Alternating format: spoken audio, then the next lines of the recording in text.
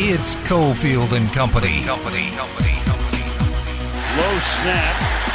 Now Prescott throws. That's going to be caught in the end zone by Amari Cooper. Touchdown.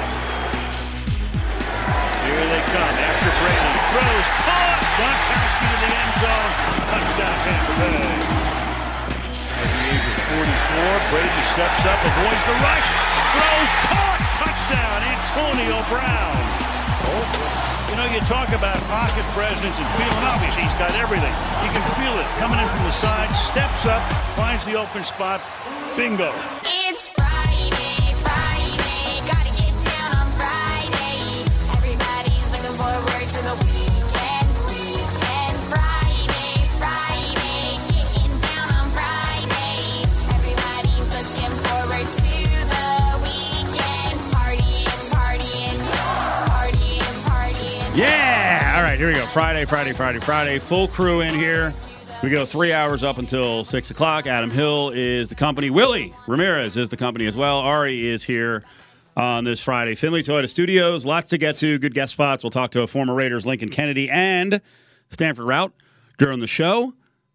We got season predictions. Candy and myself gave out our season predictions yesterday. Adam Hill and Willie will give them out throughout the show. So, first of all, before we come out, I'm very concerned about you guys. You look like you were a little bit soaked. What happened down near the facility? Dude, I listen, it's rain and wind. Everybody's experienced it. I get it. So it sounds ridiculous to say this. I've never experienced what we just experienced. It was insane. We're walking out of the facility. It's probably a 200-yard walk to the cars, and we're probably 20, 30 yards into the walk. And it's clear we're having a really weird, just normal conversation about some old videos that we know that are on YouTube, and if we can find them or not. It was the most casual conversation you've ever seen, and it was clear. And all of a sudden, we were in the middle of a hurricane. And I know we were with Ed Graney from the Review Journal, and Vinny was a little bit ahead of us, Vinny Bonsignor. And then me and Willie, we just all look at each other, and they start sprinting. And my car's further away. The wind was like blowing me back. I from in that amount of time was literally water was just pouring off of me. I've never seen anything like that before, where it went from nothing. Yeah. Usually you're going to get a couple drops and then it starts raining harder. It just absolutely started downpouring. And Willie, like you said, he saw it coming. Yeah, it was weird. So the three of us are walking, and I'm on the far left. As Adam said, we're talking about old videos on YouTube, and I'm looking at Ed and Adam, and I'm saying, yeah, no, it should be on there because I know there's some older videos. But as I look up to make that point, all I see, it was like a tidal wave. Like if you're standing on the beach, and all of a sudden this wave, it was all this water, rain, everything, and it coming sideways, and it just slapped us all upside the head. Boom! We took off running. Let's put it this way. We were halfway from the media room to our cars, as Adam said. Let's say it's a 200-yard walk. So we're halfway there. By the time we hit the button on the car and got in, my whole right side was drenched. My left side was dry. It was that weird. Because it was straight sideways rain. Yeah. I mean, it almost was going upwards. It was insane. And again, it's wind and rain. I get it. People have experienced it before. It was shocking. It was stunning. I've never gone through that. It was crazy. Literally from, let's put it this way. The best analogy I could think of would be this. Imagine walking sideways into one of those car washes where you drive your car into. Like you go from nothing to drenched. But it came at us. It was wild. And meanwhile, there's people around town who I'm sure are like, what? It rained? I had sprinkles in the middle of town where I live. Sprinkles. That was crazy. No wind, no sideways rain, none of it. And it was over just as soon as it started. It's Trending at 3, presented by Nova Home Loans. Call now at 877-700-NOVA. All right, so what's going on now on this Friday before a Monday game? We had a Thursday game last night. We'll get into that. But the Raiders with an extra day of prep. Today we get more news. We're going to have to wait through the weekend to find out who's actually going to play. What's the deal, especially with Josh Jacobs and maybe more importantly, Richie Incognito. Yeah, I would. If you want me to set odds right now, there's a 99.99% chance that Josh Jacobs is playing on Monday. Yeah. Maybe even higher. I'm going to put Richie Incognito at 10%. I can't imagine he's playing. We haven't seen him on the practice field since the joint practices. A lot of discussion, while they wouldn't say it today outright, a lot of discussion about John Simpson's preparedness and how ready he is to go on Monday. So, yeah, I would expect, if you wanted me to make a wager, that John Simpson is starting at left guard on Monday night. The thing that stood out, too, that I've thought of these last couple of weeks with Incognito is that we thought it was so casual where those first few weeks of training camp before the preseason games where it was almost like, in hockey, where, he's taking a maintenance day. Or maybe it's just because he's up there in age, and so he's sort of just taking it easy. And then he'd be in the weight room. Maybe it's been something that's been lingering and nagging because now we haven't seen him, and like Adam said, it seems as if the route that we're going here is that he's out. Jacob spoke today to us, and he sounded upbeat, ready to go, sounded excited, and I would 100% agree with Adam in terms of those odds that he laid. We're going to see Jacobs on the field. Talking about the enthusiasm to get on the field, talking about the enthusiasm of playing in front of that crowd. And I even asked him, "Does this feel like the first real season in Vegas?"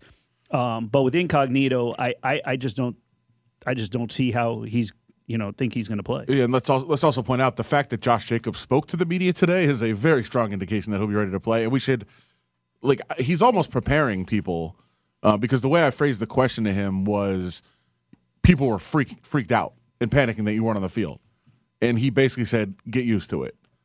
He said, year 3, the toll that practices and games and seasons take on my body, he's like, I'm being much smarter this year. I'm probably going to miss a lot of practices. And I thought one of the most poignant things that he said, he said, I take the most hits on this team. So I'm going to take breaks. 364-1100, 364-1100. We'll give away some tickets to the UNLV Iowa State game. 4-pack. Caller 11, 364-1100. It's on the 18th. It's at Allegiant.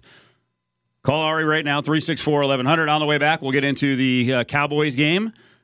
Should have been the Cowboys game, but it turned out to be the Bucs game because the Cowboys, man, Mike McCarthy, just a little bit chubbier Jason Garrett. I saw a lot of the same stuff that I saw years ago where the Cowboys play themselves into losses. Nova Home Loans brings you Trending at 3. It's a refi rate at Nova Home Loans. With interest rates at all-time lows, now's the time to talk to your local Nova loan officer. 877-700-NOVA.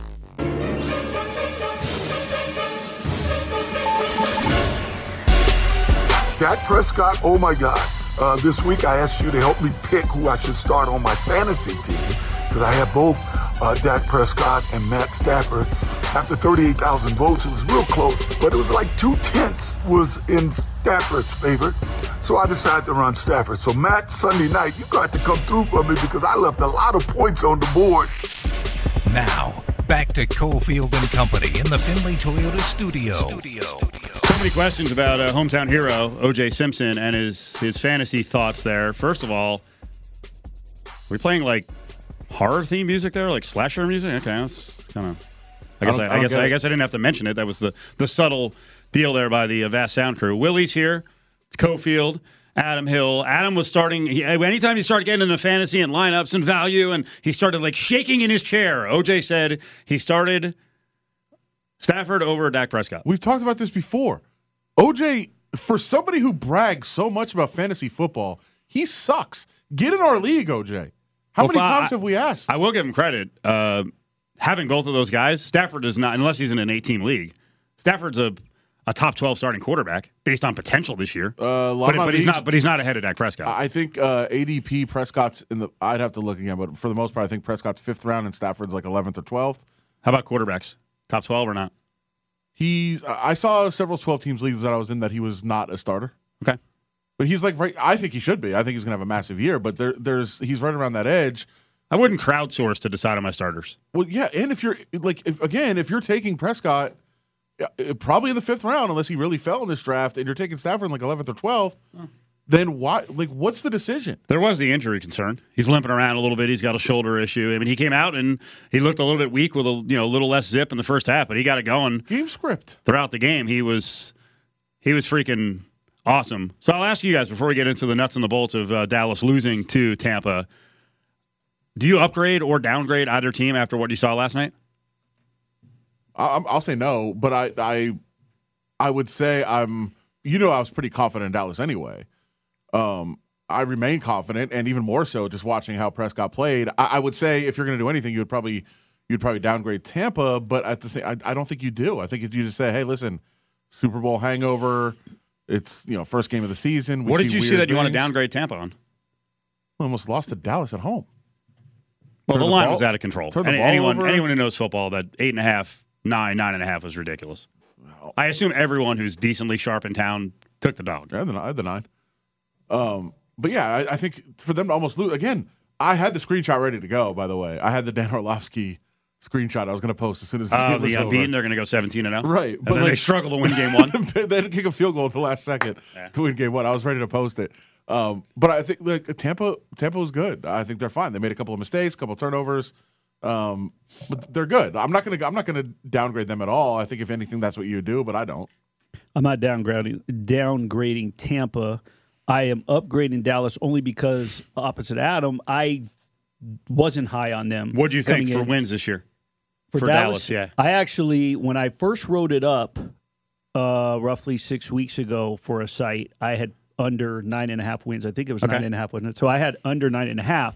And that was with question marks coming in. Now, I would upgrade just for the fact that beyond that Dak looked phenomenal, better than we thought. Right. I just thought that Dallas overall looked cohesive and played well. But I'm not going to downgrade Tampa Bay opening week, first week of the season. I mean, I think that they probably underestimated Dallas and didn't expect them to come out firing. Yeah.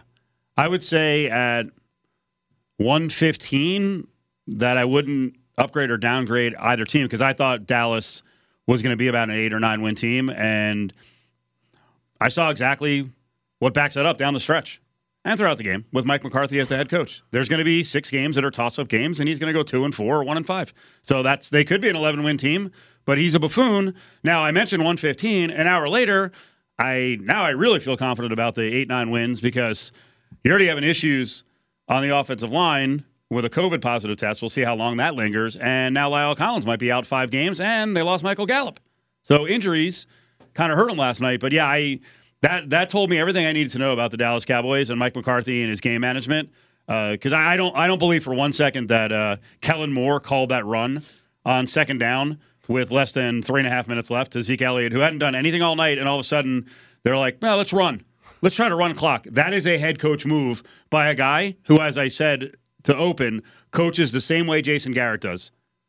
Not aggressive. You don't give the ball back to Tom Brady with freaking 1 minute and 45 seconds left. There are certain quarterbacks in this league, you go for broke. Yeah. And if you're rolling with you have the guy throwing 70 passes, keep passing. That's their weakness on the back end. And another pass rush, Vita Vea got crazy, but you weren't going to run against them. That was a wasted play. And there's a lot of things in the game where, the missed field goals are out of control. The extra point missed. That sucks. That totally sucked. But I'm about the same on both teams. So I thought the Bucs could win 11 or 12 games. I think that's about the same, 11-6, 12-5, and I still think the Cowboys are going to have a tough time getting to 10 wins, even with all that talent, because of McCarthy.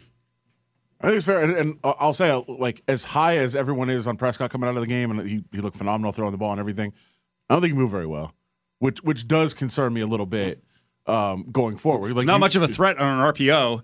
No. If one of the guys can't run. No, and I'm not taking a shot at him. I'm like, obviously, we know what he went through. It's going to be a last while year. before he's fully healthy. But yeah, I thought, while he threw the ball well, while he moved around okay in the pocket, I didn't think he could move very well, like getting out of the pocket, getting going, and that's to be expected. But I think he wanted to see that, and there was one where he tucked in and ran, and I think he picked up a first down, and they're like, oh, Dak Prescott, the mobility back, and I was like, he looked awful running. Like, what are you talking about? Like, yeah, he got it. It's the ultimate results-based thinking that we talk about. But yeah, I think throwing the ball, I remember from last year, 3 of the 4 games that he started and finished, he threw for over 400 yards. He was averaging over 370 a game. That's correct. And then he threw for over 400 again last night. So that's 4 of his last 5 starts. He's gone over 400 yards. Now, a lot of that is They can't run the ball, which that's going to be kind of a mess too. I don't think you need to run it, but I think you at least need the threat of running it, and they couldn't. So a couple of things from the game. Were you guys all pissed off about the non-call on what could have been an OPI on the Godwin catch that sets up the winning field goal? It should have been called, but it never is. Yeah, that's the Well, problem. no, it is. That's the problem is that it's inconsistent. I'm surprised they didn't call defensive. Honestly. I've heard some people say there was enough clutching before that it could have been defensive. So I'd rather let the guys play it out. Hey, Godwin made the better play, got a little contact. Defensive back is off balance. It goes down. I mean, the problem for the Cowboys, though, and this might play out all season, as much as you love Micah Parsons, was that really a position of need? They either needed to move up to get the cornerback they wanted, or they're going to have to take a cornerback in the draft before they wanted to, another guy. They're still weak on that back end. Yeah, it's an issue. Anthony Brown just got, what were the final numbers? He got targeted 10 times, nine receptions, 134 yards, and a touchdown given up. It's not good. But listen, I think also 3 missed tackles. Okay, well, it's even worse. I do feel like, while there was a lot of good coming out of the game, and I think you look at both sides, there was also a lot of bad. But I'd also say it was, I just want to say, fun. Yeah, fun to watch. The first game. I mean, you're not going to crush anyone. It's a long season. That was unbelievable. That was an amazing game, and what a quarterback showcase on both sides. And I think you have to take away, Dallas, you talk about the point spread, and I think anyone wise out there, like you said, knew better. But the fact that they came very close to pulling off the outright win is something to somewhat build upon. It's a matter of how they respond to this and how they tweak things, both on offense and defense, and how they utilize and try to balance things out on offense. And if they can, make the right adjustments in order to tighten things up defensively, because that's probably going to be the most efficient and deepest offense that it's going to face this season, in terms of the weapons that we saw that Tampa Bay unleashed. But it's from there, as Marcus Arroyo said, there's no moral victories, but Dallas has to come away thinking that they played well to a degree. Adam, one of your takeaways you sent over was the Bucs are vulnerable. So where? Well, I mean, it was kind of a reference to everybody freaking out about going 17-0, and okay. Hey, this team's so not a little sarcastic. Right. They're not going to go Sure. 15-2, 16-1, 17-0. But I think it is fair. Where are the Bucs vulnerable? Where people should have expected that they're vulnerable, depth, and that's an issue all around the league. We get it. But, yeah, you can be excited that they're returning all the starters. That's great. But they did lose some backups. They did lose some reserves. Right. And that's what happens when you've got salary cap issues and everybody wants to get paid, everybody wants their money, and that's fine. You invested a lot in the starting lineup, but now who's going to come in off the bench? Again, I get that you can say that about almost every team. Absolutely. But let's not just be like, well, the Bucs won last year. Everybody's back. They're winning the Super Bowl this year. Like, it's not that easy. No. What I would be excited about is that Vita Vea is 100% now. Good Lord. 347 pounds, and he's throwing around 315-pound guys inside on the Dallas line, which is pretty good. Throwing them around like rag dolls. I would be excited that Gronk now back, 100%. He looked good. He still can't run, but in small spaces, I mean, he's ridiculous. And that, the chemistry between them. Yeah. The chemistry between them on the short touchdown where, it's Marcus Lawrence getting caught in coverage. Like, they look at each other for a second, and then Brady the pass is like, you can't defend that. That play stands out. Obviously, everybody talked about that. I would point to another play, which would be on the last drive of the game, where they didn't get the look that they expected from the defense. Gronk basically just read the play and said, "Oh, we're in trouble." Peeled off his route, came back to Brady, caught the ball, went straight out of bounds. So basically, it's not even like they gained a lot of yards, but it didn't turn into a disaster. He didn't have to go downfield. He didn't get sacked. They just said, "Oh, here, take the ball, go out of bounds, and let's move on to fight another day." And my God, the other one is now you've got, we think, a mostly focused offseason from Antonio Brown. What if Antonio Brown is Antonio Brown of 3 years ago? He looked like it last night. That's what's dangerous. That's crazy. Right. That's what's dangerous. I mean, Adam's right in terms of the depth at each position, but in terms of just, like I said earlier, the weaponry that this team has. The one thing the other thing to Adam's point about the depth is that if that offensive line, if in any way, shape, or form that loses something, and now all of a sudden Brady finds a little bit more pressure and his age up there, I mean, yeah, he's got the experience, but somewhere down in midseason, if he gets hurt, Blaine Gabbert's not driving that offense. Boy, the story on the Dallas side, yeah, that's for sure. The story on the Dallas side, bookmakers had it nailed on Zeke Elliott and how much the Cowboys would try to run against the Bucs' run defense. I mean, the numbers were only over under 14.5 carries and 60 yards on the ground, and he didn't even sniff it. He was 11 for 33 rushing. He got 2 targets, 2 catches, 6 yards. And for most of the game, there was a contingent of people on social media who were like, "Where's Zeke? You got to run Zeke. They can only win this game if they have Zeke." And I guess the logic was you got to keep the Bucs off the field. They did. They were doubling him up using the pass in time of possession. So, if you don't think you can run the ball, and I disagree with you. I think you made the comment that you think they're gonna have a tough time running the ball all year. That Zeke may be faded. I think they'll be able to run it. They just couldn't run it last night. Collins is out. When is Martin coming back? I mean, that is a problem. That's the issue. That is a problem. But one of the things I took, if you're looking at takeaways from the game, I mean, I hope this is the case. I think it was game script related. I don't necessarily think this is true. If we are at the point now where teams finally get it, you're like, why are we running the ball? Yep. Throw every down. If you run every once in a while to keep somebody off balance, and you can't just let the guys pin their ears back and go at the quarterback. But a 5-yard pass to the side or inside of 10 yards, so Amari Cooper or CeeDee Lamb on either side of the ball, it's a run. Yeah, it's the same thing. They stay in bounds, the clock runs. So if you're trying to save your defense, it's the same thing.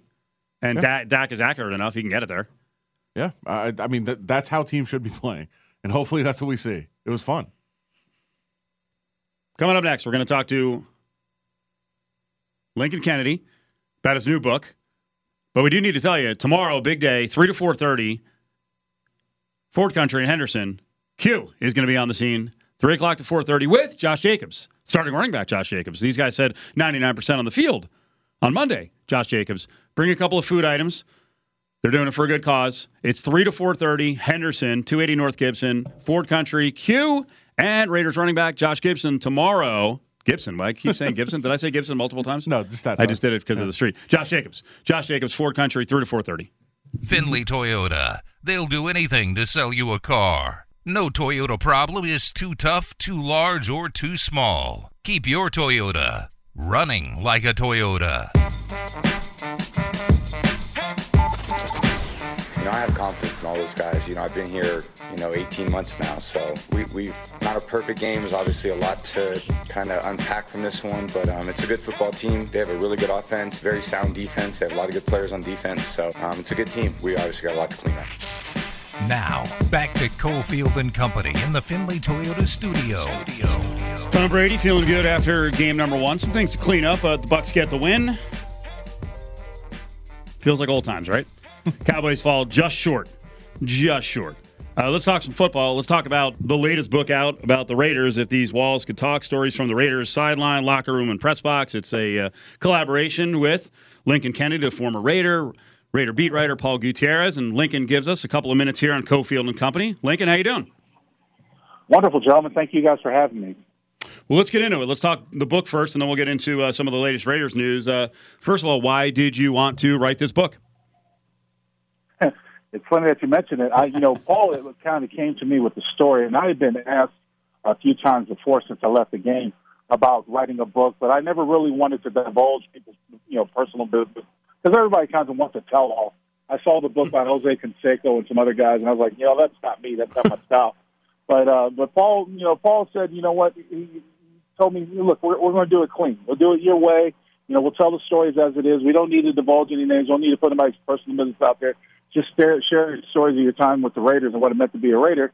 And that's what we did. And it was a great little collaboration between him and I. And we got a chance to relive a lot of great memories and a lot of great times. And I really feel special to the Raider Nation and the Raider faithful. And so this is one way that I was trying to give back to them. I just heard you say something there, tell the story of what it means to be a Raider. What does it mean? I mean, you have a whole book about it, but what does it mean in the brief version of that? Well, not to give up too much away because it's in the book, but the thing is I've only had the privilege of playing for 2 organizations. And back when I was with the Falcons, what I got drafted by, and versus when I came out with the Raiders, were totally polar opposites. From the fan base to ownership to involvement, everything. So I fell in love with the Raider Nation the first moment I showed up. I played for the Silver and Black, and I didn't want to look back. And even when I had a chance to possibly try to become a free agent to get more money, I knew my home was in the Bay Area with the Raider Nation. Link, and I know Chapter 3 touches on, as far as the uniqueness in that, there are 31 teams in the NFL, and then there are the Raiders. Chapter 11, Tom Flores, Trailblazing Iceman. I'm assuming that Paul has a lot to do with that specific chapter. He has really, really been, speaking of trailblazing, he has been a trailblazer for many years in Tom getting into the Hall of Fame, and that's happened. Just how special is that, was that Hall of Fame ceremony and what he's meant to that organization, and just what this season means considering the Hall of Fame ceremonies and who's gone in? Well, I'm a little partial when you talk about the Raiders and the lore and the players that came before me that I stand on the shoulders of. And there's a lot of great players that are already in the Hall of Fame, but I think there are even a lot more great players that have been not included into the Hall of Fame. And we'll see what happens with Cliff Branch. He's one that comes to mind, to Jim Plunkett. But the short answer to your question for Coach Flores, well-deserved, long overdue. And I understand that the Hall of Fame is a museum. They want to sell tickets, so they got to stay relevant. When you put in people, and this is no slight on these guys, it's no slight at all. When you put in guys like Tony Dungy and Jimmy Johnson, all those guys did that before them. So why did it take so long to get in? That being said, long overdue, but well-deserved. I'm glad the coach is in.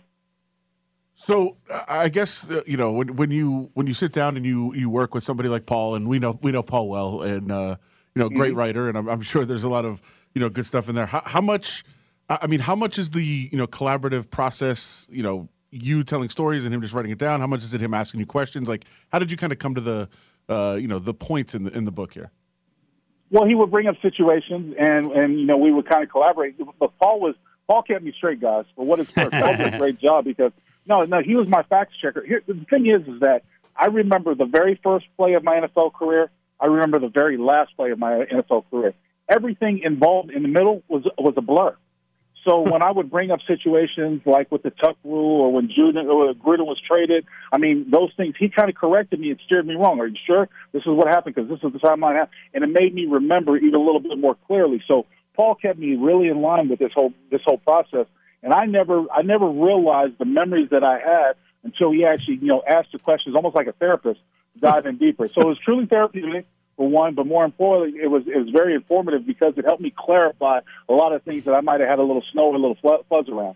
But he didn't have you laying on a couch, did he? No, he didn't do that. We didn't even do that. We spent a whole lot of time together, especially during the pandemic, and was trying to get this piece out. And it really was a fun project. I really enjoyed it thoroughly. Lincoln Kennedy's written a book with Paul Gutierrez, If These Walls Could Talk, Stories from the Raiders Sideline, Locker Room, and Press Box. Get up to Amazon, your local bookstore, to grab a copy of the book. You talked about, being a little foggy at times in the middle of your career. I know one thing you did not forget is Broncos game up there and snowballs. Well, you have to bring that part up. But it's in the book. It's in the book. No, I wasn't foggy at that point. There was just, the short story is someone throws a snowball at you, you see it right as clear as day, and it hits you. I lost it. I saw red, and I wasn't talking about Bronco red, so I had to do something about it. Other stories include Bill Callahan, but I know you have a different take on Callahan versus because there are other guys in the book. Charles Woodson said, "Don't mention that name to me." He was not a Bill Callahan guy, but everyone had kind of a different take on Bill Callahan. Yeah, you know what? Bill and I were close because he was my offensive line coach. And we created a relationship there before he got the head coach. When Gruden got traded, and Al Davis, may he rest in peace, kind of reached out to us with some of the leaders like myself and Tim Brown and Rich. We all said that we've got a system in place that's successful for us. Let's not try to veer too much. Let's hire from within. So it just seemed like a natural progression for Callahan to get the job.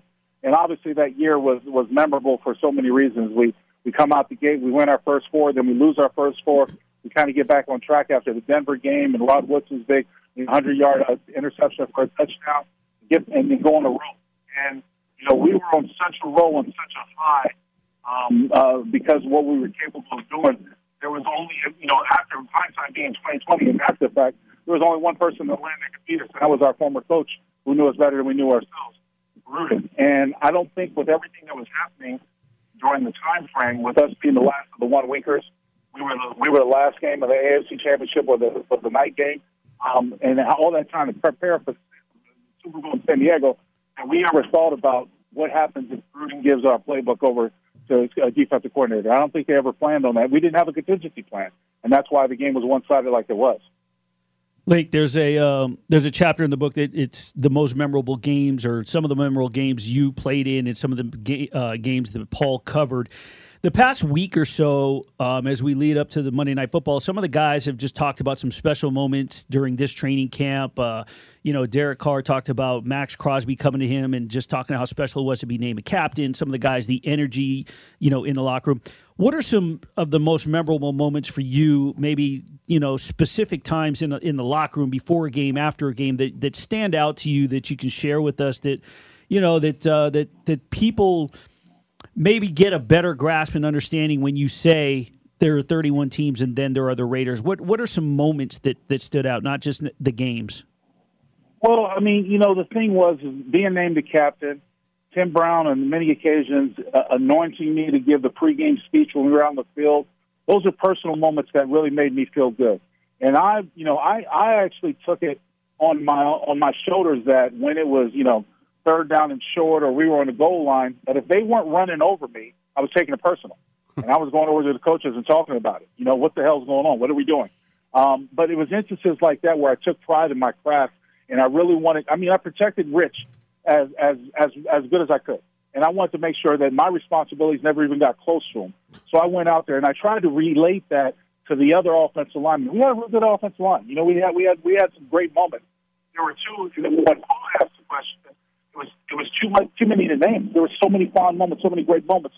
But just the presence of, hoisting up the Lamar Hunt trophy after winning an AFC Championship game in front of the Raider Nation.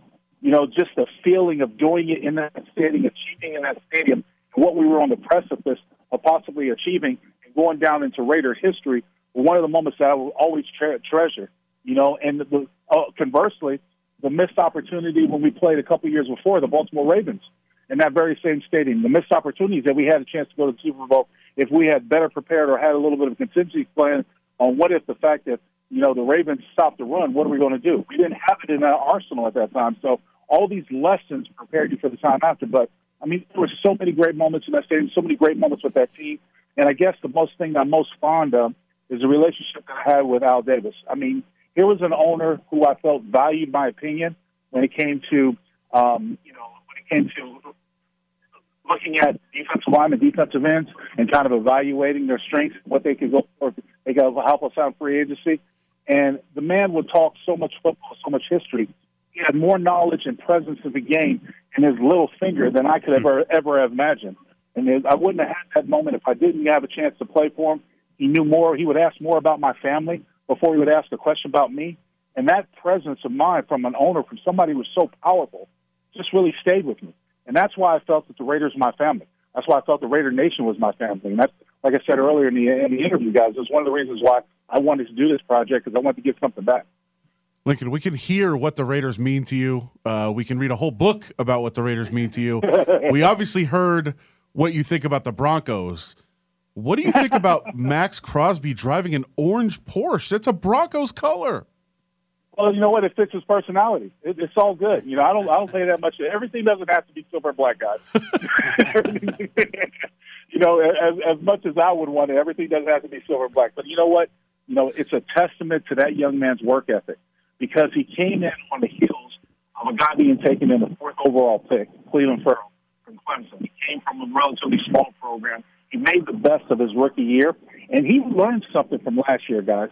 In spite of COVID and everything else, he learned that teams were starting to take notice of what he did his first year, and they really nullified a great deal of things that he did. It wasn't as productive as the first year. So just to see his work ethic, just to see what he did through in camp, Coach Gruden has celebrated him many times, spoke very highly of his work ethic, how he came back. I think he's really going to be a force, and they need it. To be honest, to be named the captain, I think it's a great testament to his work ethic and what he's done. And he is right now in position to, one, make a lot of money, and two, be one of the great Raiders that we have on the team. Link, last year in the home opener, I shared a special moment of my own with Brent Musburger. And when I first met him at 8 years old, now being a journalist and being a colleague 2 booths down. For you, being a former player and a legendary broadcaster, what's it been like, after one season and now just, being his sidekick and what, if anything, learn anything from him and just sort of being a part of that from somebody who's legendary status from the days of when he hosted NFL Today when a lot of us were younger. That's the show that we watched in the 70s and 80s, and now where he's at in sharing the broadcast booth with him. The first time I had the pleasure of meeting Brent was in the 92 Rose Bowl, and he was the play-by-play guy. And we met and we talked to Pat Fadina. That was the first time. I would have never thought at the end of my career I would be working with a legend. And there are times where I look to my left and I look right at him, and I'm in awe of the fact that I'm working with him. Because it's just one of those things where you never thought it was going to get to this. And I try to, over the years that we've had the chance to work together, it's been a great pleasure. But we had to develop our chemistry. It wasn't instantaneous. I didn't know when to lay out, when he was going to talk, so on and so forth. So it took some time. But since then, we've become good friends.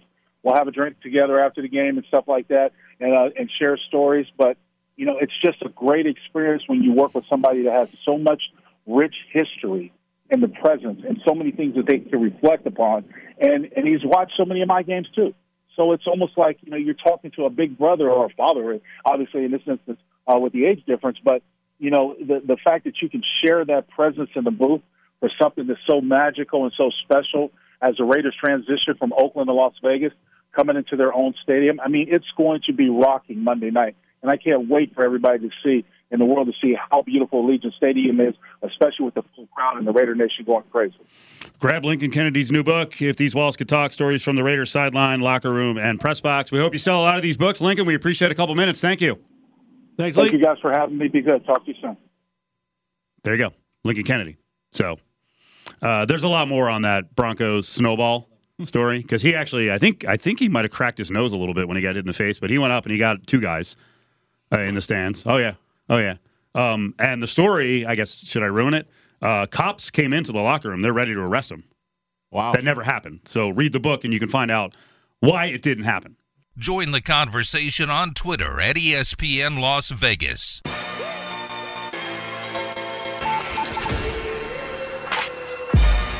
Brady, the fake and rolling and throwing, and that'll be caught.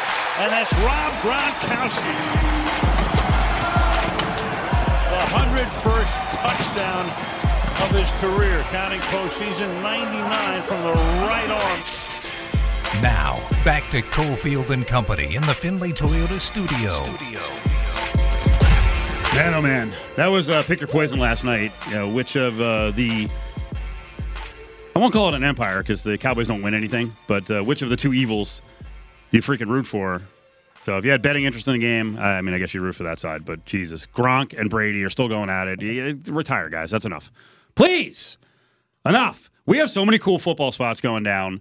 One of them is going to be on Sundays, but we do it on Monday this week, and Gooch is going to be filling in. Crazy Horse 3 for home games, Raider home games, every Sunday. We're going to be out there from 11 to 3. This place is great. The ladies are there. The music is awesome. The drink specials are tremendous. They've got an unreal kitchen. We got exposed to that a couple of years ago. We got exposed to it today. They brought in pizza and sliders and some great appetizers, and the entire crew here was chowing down on that stuff. That was freaking awesome. So Monday, we're actually going to kick it off. Gooch from Comp is going to be on. Gooch actually talked to Lindsay, excellent PR person from Crazy Horse, and she gave us a little tease here of what's going to be going on these Sunday parties during Raider home games. Go ahead, Gooch. Comp 92.3, the Rock Station. Gooch here. And on the phone, we have Lindsay from Crazy Horse 3 right across the street from Allegiant Stadium, right over there on Russell. And Monday Night Football is going to be going off the hook this week, isn't it? We're definitely known for our renowned sports viewing parties. And we're taking it up a notch. We offer sports viewing parties with benefits. We have beautiful women. Who doesn't want to watch the game with some of the most beautiful women on the planet? I like women. We have 10-foot TVs throughout the club. We are going to have happy hour specials, half-price drinks. We have very convenient parking, and I think that's key with locals, right?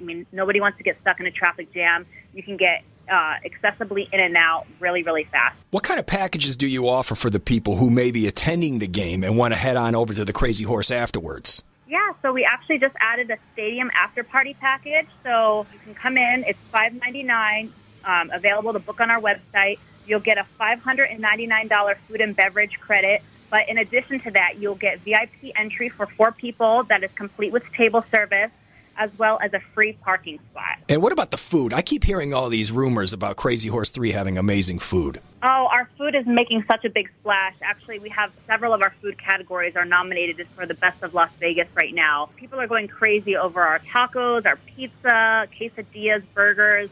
We also serve breakfast selections. I mean, you name it, and we will definitely satisfy your appetite, whatever that may be.